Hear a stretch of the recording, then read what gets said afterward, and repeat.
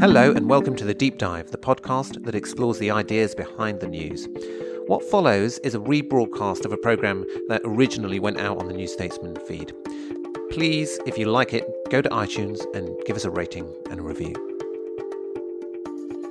Hello, I'm Ian Leslie and this is The New Statesman Deep Dive, a politics podcast that explores the ideas behind the news. In each show, we'll take a different political concept or buzzword and interrogate it until it screams for mercy. We'll be doing that with the help of an expert from the relevant field. Yes, we still believe in experts here on The Deep Dive. In today's show, we're going to discuss media bias, a phrase that is thrown around a lot but seems to mean different things to different people. We'll be getting stuck into this with our guest, but before we do that, I need to introduce my co-host on The Deep Dive, Stuart Wood, aka Lord Wood of Anfield. Hello, Stuart. Hello, Ian. Good to be Ernie Wise to Eric Morecambe. What a compliment. Stuart is a professor of politics and a practitioner. He's been an advisor to two Labour leaders, Gordon Brown and Ed Miliband. He's worked at the Treasury and Number 10, and he now sits in the House of Lords. So he knows his way around the alleys and byways of Westminster and public policy in a way that, frankly, I do not. I'm here to ask the stupid questions. So I think it's worth Stuart and I just spending 5 minutes unloading our thoughts on the topic of today's deep dive before we invite our special guest to join in and essentially take over. So as they say on Dragon's Den, let me tell you where I am. When people talk about media bias, they can mean several different things, it seems to me, some of which are more useful than others. One of the less useful ways people use it is to call out political commentators who are offering an opinion. If a pundit or a newspaper puts forward a point of view or is explicitly aligned with a particular party or cause, then it seems silly to shout bias at them. A bias is only a bias if it's hidden. Another way people use it is to talk about the structural bias of the news media, to point out that most of our newspapers back the Tories, for instance. Now, this seems like a reasonable thing to remark on and to bear in mind, although I do think that people on the left rarely develop it much further than that. I mean, if it's true that much or most of the media has a bias against the left, the next question is, what are you going to do about it? How should you respond? Can you change it? Probably not. So what's your strategy? Blair and Brown had one answer to that. Jeremy Corbyn may have another.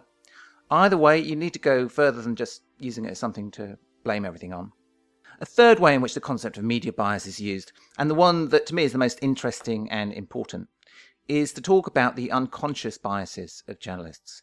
Now, I'm going to go out on a limb here and tell you that I think most journalists are honest.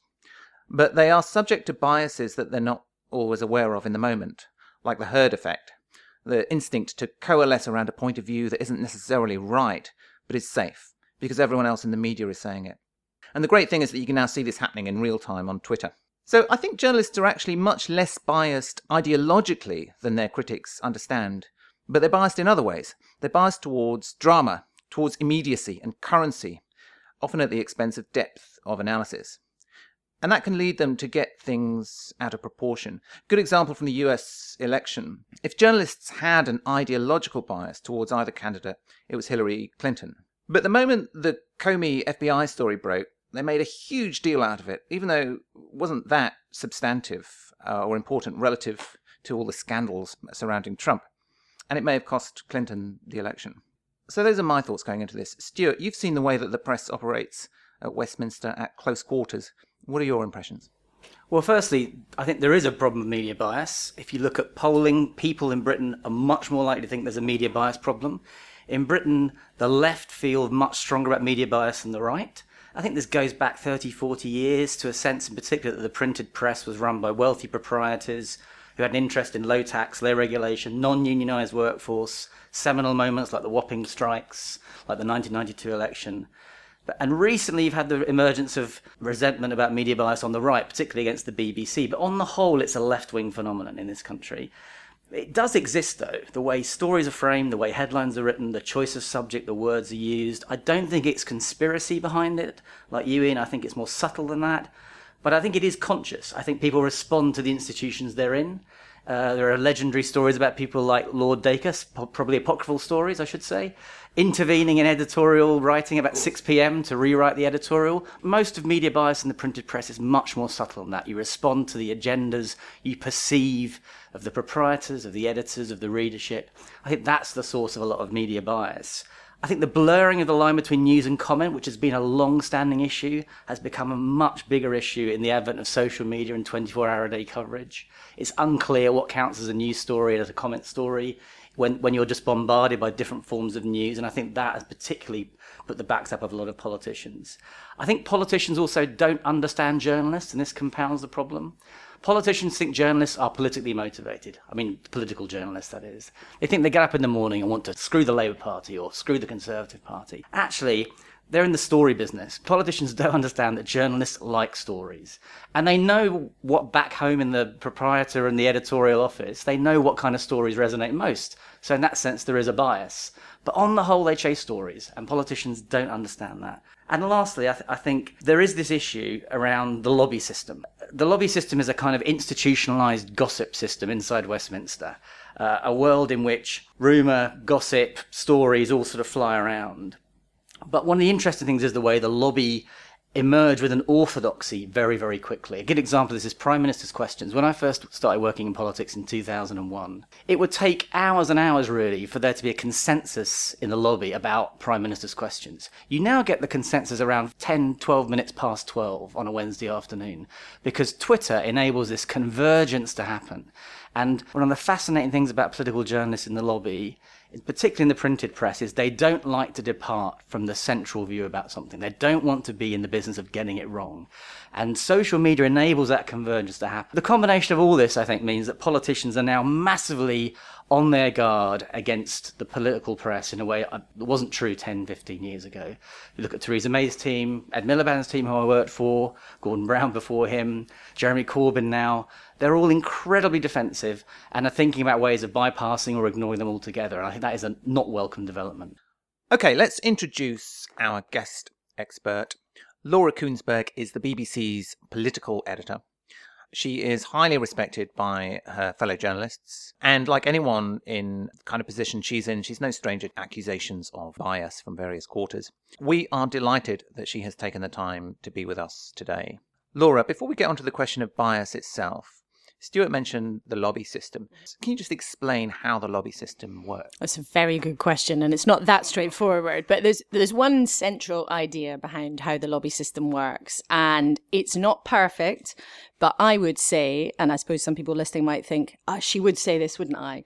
But I would say, and I do believe this very strongly, that the point of the lobby system, which broadly works, is that we're able to find things out on behalf of our audience, readers, TV, radio, whatever, that you otherwise would not be able to find out. And that really is the primary purpose of journalism, is finding out information, normally finding out information that politicians in particular don't necessarily want you to know. So the way the lobby system works is this. There's a group of journalists who work in Westminster who have the golden ticket, a lobby pass, to give them access to Parliament, its warrens, its corridors, to go into the public gallery, into the press gallery rather, and watch. But crucially, we have the right to stop any politician who might be passing you in the corridor and ask them what they think about any story at all. The most junior baby reporter can march up to a cabinet minister and try their luck with a question. And they have to answer. It's like hailing a black cab. Oh, well, I think actually not all cabbies will take you, south of the river at this time of night. But I think that is the principle. It's about access. Now, no other political system in the world that I've covered, particularly in the US, do you have that kind of access. If you try to see a senator, you have to go through like 10 people. Even if you want to see somebody in Congress, you have to try to get it booked in, a fortnight ahead. And what that means is that there are hundreds and hundreds of conversations every day taking place between politicians and the journalists who are lucky enough to work in Parliament, which creates this sort of broad information stream. And we can talk about sort of pack mentality later on. But for my money, that means that for all the drama around it, for all the sort of conspiracy theories around the lobby, it does mean, in my view, that British punters are getting more access to information about the political system they live in than pretty much anywhere else in the world. Now, the other side of the deal, which some people have a problem with, is that what you don't do is name the people that you talk to unless they say that you can. So those briefings, those conversations where you can go up and grab a politician, a minister or whoever else, if you're basically, the understanding is that you're talking off the record. And then you might have an agreement about how you would use that information. Like if you would say, oh, well, can I say a minister, or can I say a government source, or can I say an opposition source, or can I say a Labour MP, or whatever. But the point is about getting information that otherwise we wouldn't be able to have, and therefore by extension our readers, listeners, viewers wouldn't be able to get at. It's not perfect, but I think it works. I mean, devil's advocate question. Do you think it reduces the currency of the information, though? Because a casual aside, a bit of gossip can form a story as much as a deliberate briefing or an important fact. I mean, a classic, when I worked for Ed Miliband, I remember someone saying something about something that happened in our office, and it said a Portcullis House source. Now, that could be the bloke who makes the coffee. I've never heard of Portcullis House source before. Just people listen, that's basically where MPs have their offices and hang out. Exactly. That's quite a lot. It's the cafe and office centre, yeah. But, exactly. I mean, are you aware of the different levels of story there could be? Oh, sure. And how does the reader or viewer know the difference? Well, I think as ever, in any kind of journalism, part of our job is to weigh up the quality of the information you're getting. So, if a backbencher who really doesn't like David Davis says something rude to you about David Davis in the tea queue, that doesn't make a story. It might be a casual aside, it might be a this or a that, but I think as ever, the onus is on journalists to weigh up the quality of the information that they're getting in exactly the same way that it's a journalist's job if they turned up at some, I don't know if you were covering a court case, or you were covering there'd been some terrible road accident. The person who's there, who's witnessed the accident, who you can see has been involved, who's giving you the information, is going to give you better information than the person who happens to be walking alongside and you say, oh, did you see anything? And they say, oh, no, I didn't see anything, but it looks pretty bad, doesn't it? Fundamentally, those are two different qualities of information. So the grumpy MP in the tea queue telling you something versus a proper 10-minute off-the-record conversation with a cabinet minister, of course, those are two different levels of information. Now, sometimes do people always use the information they get in exactly the right way? Probably not. Yeah. But I would really disagree with the idea that somehow everything is treated the same. Mm-hmm.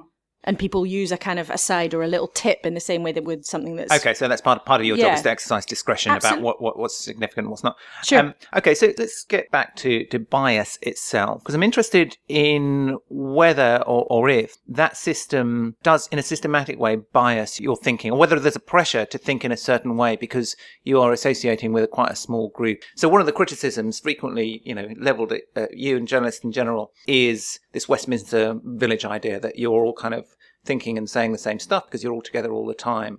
Do you think that's a factor? And if so, are you aware of it, and how do you escape it? I think there's a few things to say on this. One, I think if you think of a press as diverse as the British press, then that belies that notion that everybody thinks the same. Now, yes, it's true that right now, in the era that we're in at the moment, most of the papers tend to be on the right.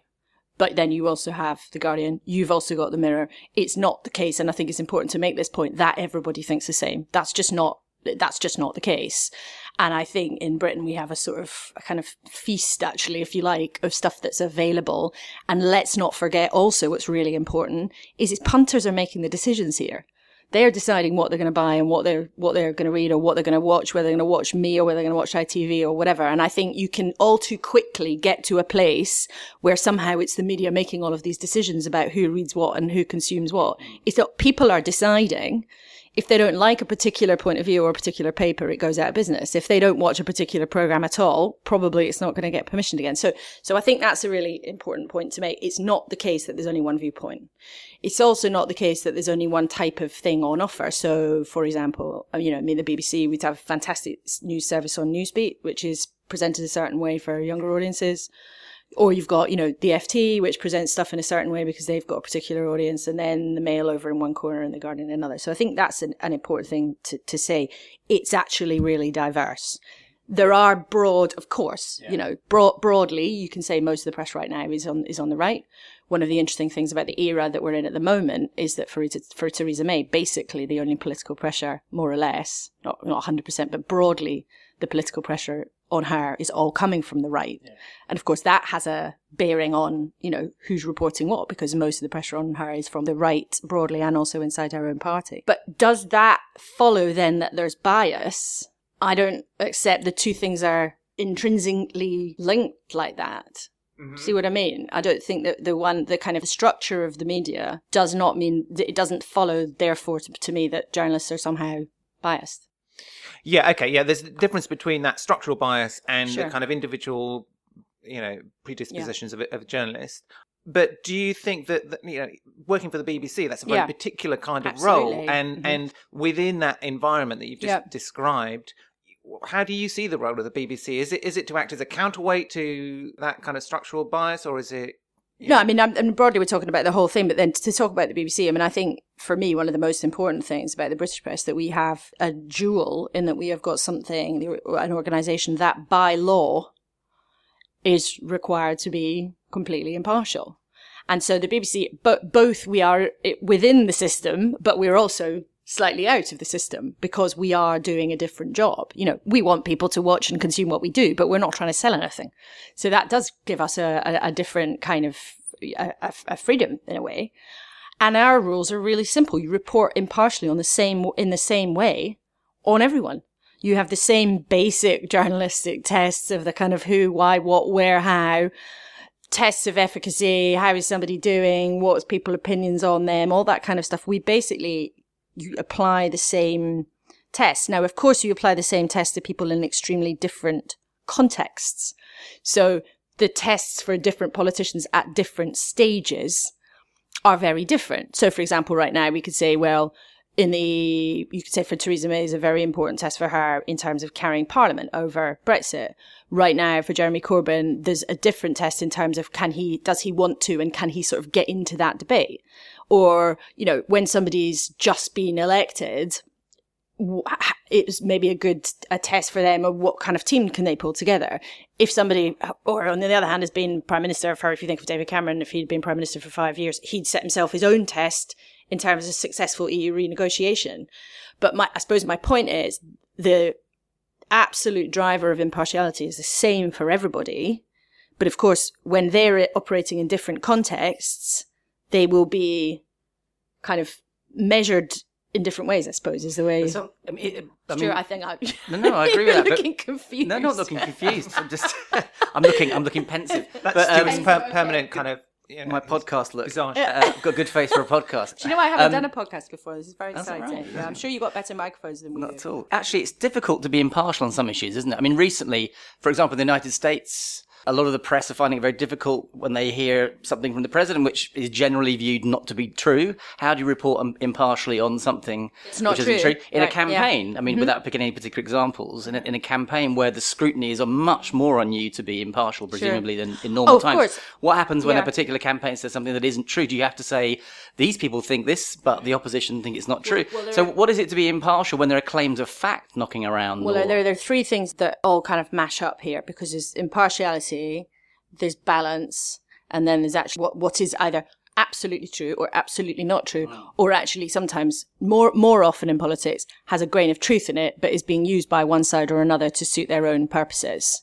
First of all, the most important thing is what is actually true and what is not true. And if something is not true, then we will say this is not true, and you basically call it out, and that's part of our job. So, for example, last week's budget, Philip Hammond, the national insurance rise, the Tories have sort of tried to wriggle out of this being a broken manifesto promise by coming up with this technicality. We have said on air repeatedly, this is a broken manifesto promise, right? No, but, we made that call, it is, and we've said it. So Even though technically they could argue and did argue that. Yeah, and you report that they have a technical, I use a phrase something like they've tried to wriggle out of it on a technicality. That's their right to do so. We report that they say it's not, but we also have robustly in our reporting that the government has, the Tories have broken a manifesto promise to do this. They say that, but we have reported, that's fine. Or, for example, I mean, there's some hilarious examples actually that have been this week, which strays a bit into sort of the whole debate around fake news, which is slightly different about bias, but I think it's worth raising. In the last couple of days over this week, there were two very striking examples of politicians being called out or trying to change something that they said when they absolutely said it. So Liam Fox on Sunday sat in front of a giant big screen of a tweet that he had said about the Commonwealth and Britain's role in the world and all of the rest, while saying to Sophie Ridge from Sky, excellent lobby colleague, I didn't say it. Well, And the Okay. tweet sat there on And it screen sat for a there. minute. Yeah. So anybody watching that, anybody Yeah. then seeing the coverage of the pictures in the next day would know that he was trying to get out of something that he'd said previously, right? Also, Jeremy Corbyn over the weekend said that it would be absolutely fine to have a Scottish second referendum. Those were his words. They're given to the Press Association. Absolutely impartial, not political organisation of huge renown, huge track record, all the rest. The next day, in an interview with the Today programme, he tried to claim he hadn't said it. Well, he did say it. Yeah. And so here you go. Here's the video. Here's the clip. So I think a huge part of our job is when politicians say something and they pretend they didn't say it, is just to call that out, right? And be honest agree. about that. So Yeah. that's about being true. What's true? What did people actually say and what didn't they say? Then you get on to how they use facts, Yeah. which is a different conversation. I mean, it's the same conversation really, but so if you talk about the 350 million, which I think is what you were alluding I to. don't know what you're talking about, Laura. Yes. Okay. Let's take that example. Let's take that. So, repeatedly, during the referendum campaign, we asked Leavers about the 350 and said, you're not being straight with people. We asked the question time and time again. And I know that I did it myself in interviews. The BBC repeatedly did it. A lot of people who were very unhappy about the result look back and think, oh, it wasn't challenged properly. I just don't really agree with that. I know that me and colleagues did. The difficulty with the 350, well, there were two things. The difficulty with the 350 is that there's a grain of truth in it, right? So like all good political slogans, it's not, if it had been totally fabricated and complete nonsense, then it would never have flown.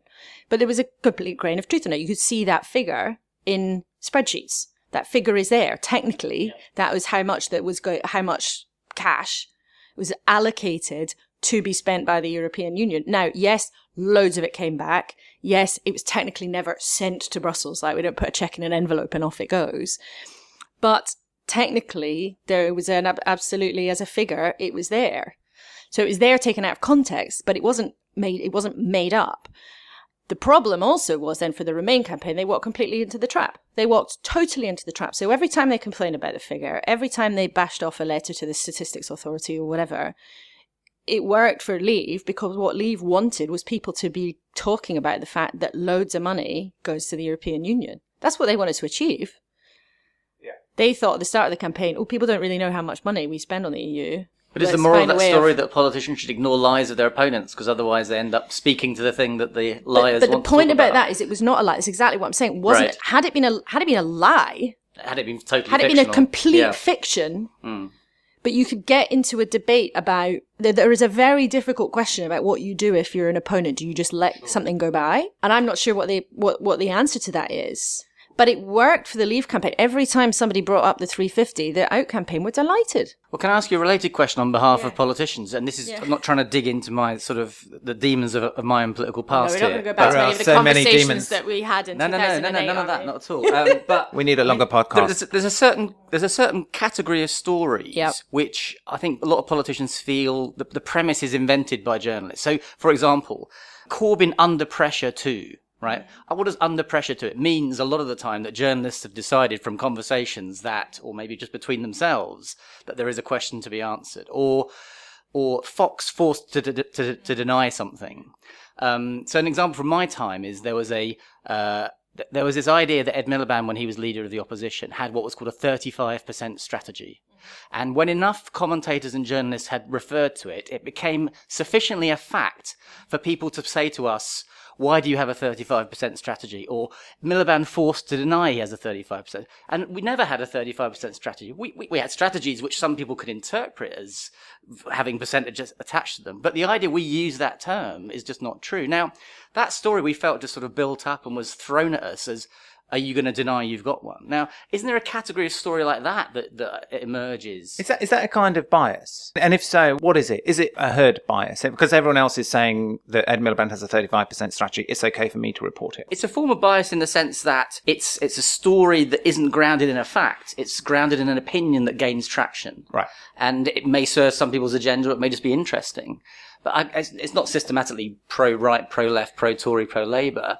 But I think it is the sort of thing that politicians in general get incredibly frustrated by, that they're forced to respond to things which aren't facts about what they're doing. Or Well, there's an interesting thing at the moment where Theresa May's team have made a very different decision, is basically to respond to as little as possible.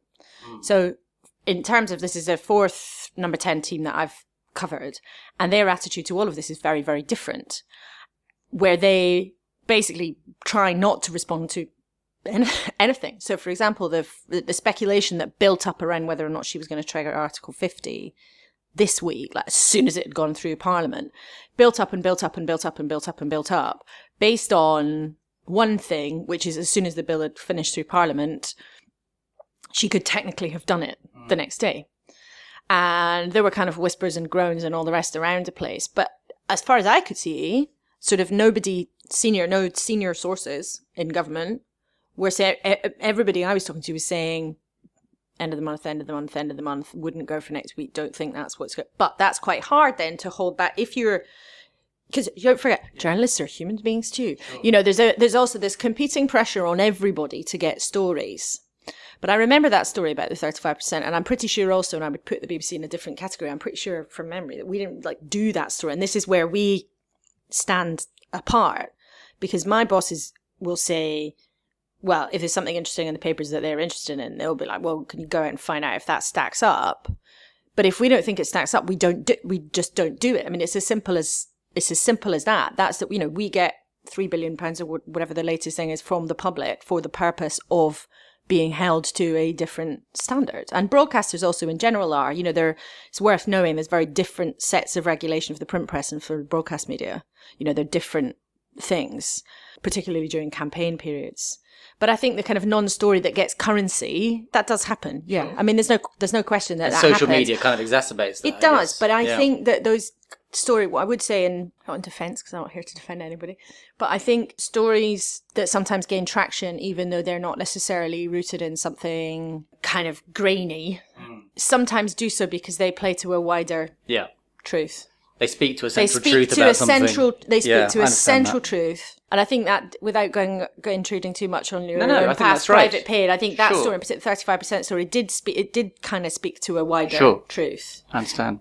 And there was concern among lots of Labour MPs at that point that it wasn't ambitious enough and that you were only going for the base and you weren't, so it sort of told you something else. And you do get, to take another example, when the story about David Cameron walking to or cycling to work, and then the picture showing the cars behind him, it spoke to a central truth, which was about whether it was about spin or substance. So I understand these things work for both they ways. Do, and they work on all sides. And just as a final area to explore, the attacks on you that come from either I was wondering if we would get to that. Well, you and other journalists, but that come directly from the leadership of a party or on social media from the kind of more ardent supporters of one party or another.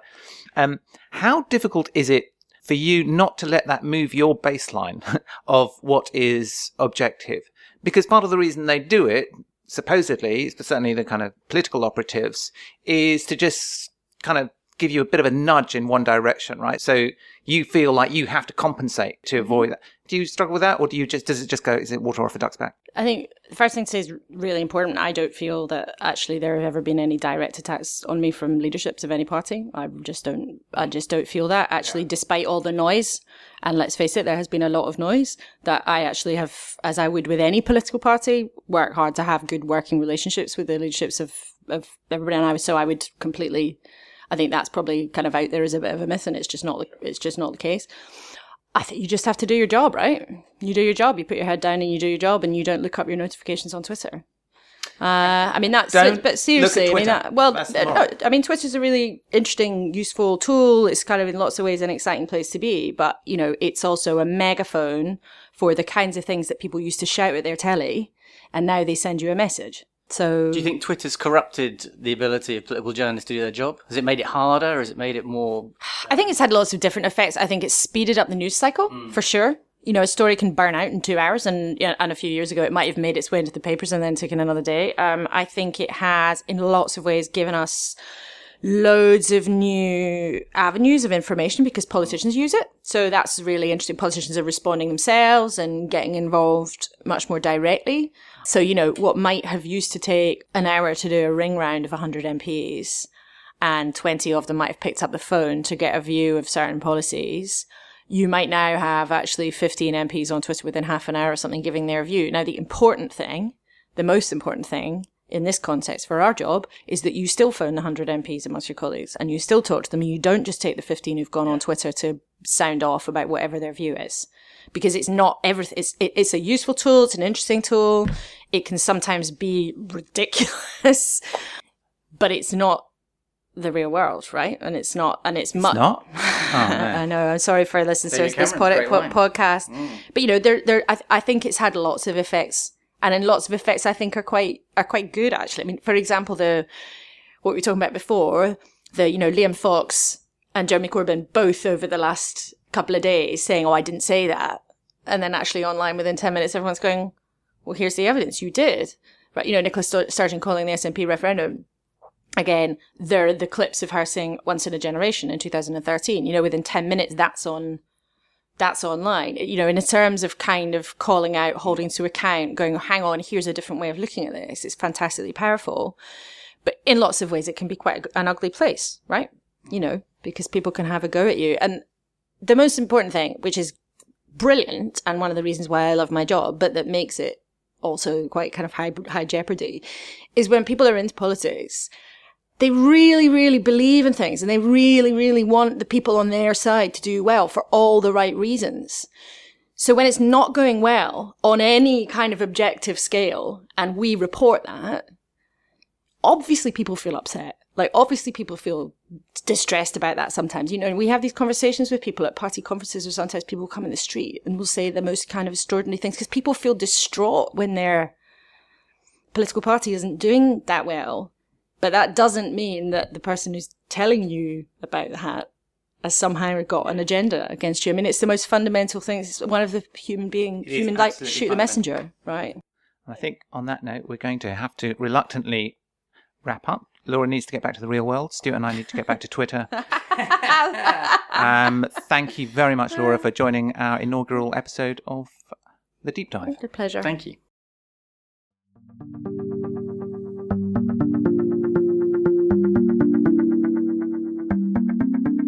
So we're now going to do a segment called Rant or Rave, in which Stuart and I take turns to choose a rant, something that's really annoying us about, could be anything, could be something in politics, could be something from culture, or a rave, something that we absolutely love and want people to know about. This week we're going to start with Stuart, who I believe has a rant about press releases. Is that right?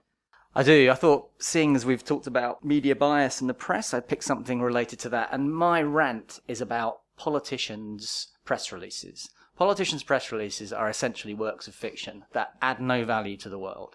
They're invariably quotes attributed to someone who's probably had at most a casual acquaintance with the words used in their name, shoved under their nose by a political advisor like what I used to be. They're full of cliches like, this tells you all you need to know about, and the cat is finally out of the bag. And the total value that they add to the sum of human knowledge is basically zero.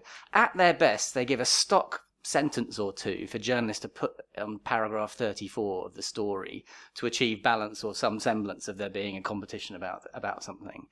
But what they do actually, more insidiously, is they use language that gives grist to the mill for people who think that politicians are essentially in some sort of business of producing stock quotes, using language that ordinary people don't use. And each individual press release doesn't hurt anyone, but this industry of chucking them out again and again and putting politicians' names to quotes that are frankly pretty anodyne, I think is something that we could well do without. And do these press releases, are they coming from sort of leadership officer or from individual MP? Is there a particular kind of source of press release that Often it's are the most egregious? Well, often it's just it's story number 33 of the day. There's a sense that you have to be on the pitch, you have to say something. Mostly the press release will have a quote that doesn't really have anything to do with the actual story. It's just a chance for you to say, Labour, on the other hand, believes in X, Y, Z, or Liberal Dems believe in this. Interestingly, you're starting to get press offices like the Liberal Democrats, actually, in the Lords, strange place you might think, who are putting out quite colourful and quite interesting press releases. I was going to say, what's the answer? What's the solution to this? Do we just stop issuing press releases, or is there a better way to do it? Wit will be a good answer. A bit of humanity would be a good answer. Not just chucking out a paragraph with footnotes and, to be quoted after 12 p.m. on the bottom. a little bit of imagination might be good. I mean, look, politicians who are more authentic and are more interesting tend to get more rewarded these days. I don't see why the machines underneath those politicians shouldn't have those qualities too. Excellent rant on the scourge of press releases from Stuart. I have a brief rave, which is not about something political, at least not directly. Well, yeah, maybe it is. It's the O.J. Simpson documentary, which is very long. It's like 7 hours long. It's in 3 parts. It's currently on the BBC iPlayer. It won an Oscar for Best Documentary this year, and I'm just sort of halfway through it at the moment. It is absolutely gripping, totally absorbing, an education about recent American history, about the role of race relations in American history, and also about this character, O.J. Simpson, who, if you're British, you only have a very sort of partial view of who he is, because you didn't grow up with him. You didn't see what an amazing American football player he was. Now, I don't know anything about the NFL, but just seeing the footage of him running, I mean, he's so graceful. He's a sort of Roger Federer of the sport, and he was one of the all-time greats. He then went on to very consciously build, in a sort of almost David Beckham-like style, a career as a celebrity, and was very smart about the way he did it. And then came to brought himself to this terrible end, because actually, it turns out, he's an absolutely appalling human being underneath the image. Just watching that story unfold I found it really gripping. Stuart, it is. Weirdly, I'm also halfway through it. I think I know how it ends. I think he gets off, and then goes to prison, obviously, at the end. But it's got this central idea. It's like all great documentaries or great books, which are about factual things. It's a small topic that illustrates a massive topic. It's a biography of OJ, but actually it's about the relationship between Black America and the American establishment over 40, 50 years, maybe even longer.